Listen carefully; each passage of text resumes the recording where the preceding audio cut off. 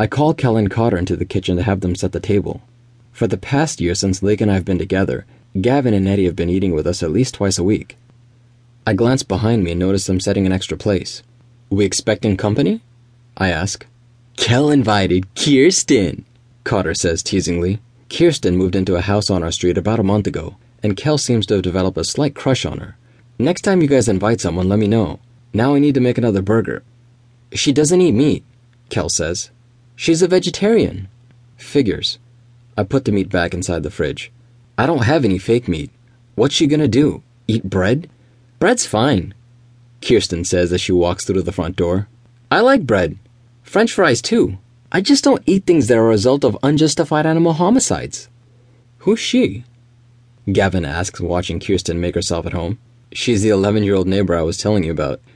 The one I think is an imposter based on the things that come out of her mouth. Eddie and Lake finally walk in just as we're all taking our seats at the table. Lake has her wet hair pulled up into a knot on top of her head. She's wearing house shoes, sweatpants, and a t-shirt. I love that about her. The fact that she's so comfortable here. She takes the seat next to mine and leans in and kisses me on the cheek. Thanks, babe.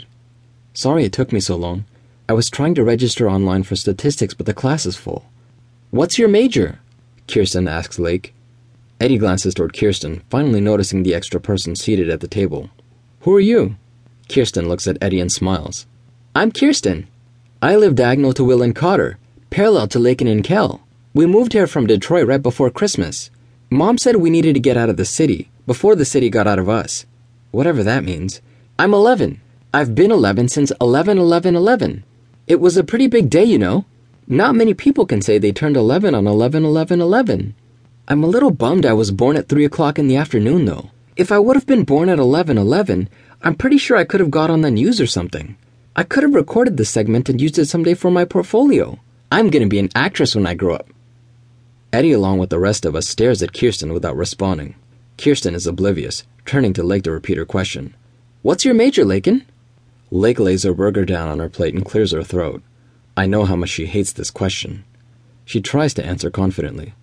I haven't decided yet. Kirsten looks at her pitifully. I see. The proverbial undecided. My oldest brother has been a sophomore in college for 3 years. He's got enough credits to have 5 majors by now. I think he remains undecided because he'd rather sleep until noon every day, sit in class for 3 hours, and go out every night than actually graduate and get a real job. Mom says that's not true. She says it's because he's trying to discover his full potential by examining all of his interests. If you ask me, I think it's bullshit. I cough when the drink I just swallowed tries to make its way back up with my laugh. You just said bullshit, Kel says. Kel, don't say bullshit, Lake says. But she said bullshit first, Cotter says, defending Kel. Cotter, don't say bullshit, I yell. Sorry, Kirsten says to Lake and me. Mom says the FCC is responsible for inventing cuss words just for media shock value. She says if everyone had just used them enough, they wouldn't be considered cuss words anymore, and no one would ever be offended by them. This kid is hard to keep up with. Your mother encourages you to cuss? Gavin says. Kirsten nods. I don't see it that way. It's more like she's encouraging us to undermine a system thought through the overuse of words that are made out to be harmful, when in fact they're just letters, mixed together like every other word. That's all they are, mixed up letters. Like, take the word butterfly, for example. What if someone decided one day that butterfly is a cuss word? People would eventually start using the word butterfly as an insult and to emphasize things in a negative way. The actual word doesn't mean anything. It's the negative association people give these words that make them cuss words. So if we all just decided to keep saying butterfly all the time, eventually people would stop caring. The shock value would subside, and it would become just another word again. Same with every other so-called bad word. If we would all just start saying them all the time, they wouldn't be bad anymore. That's what my mom says anyway. She smiles and takes a French fry and dips it in ketchup.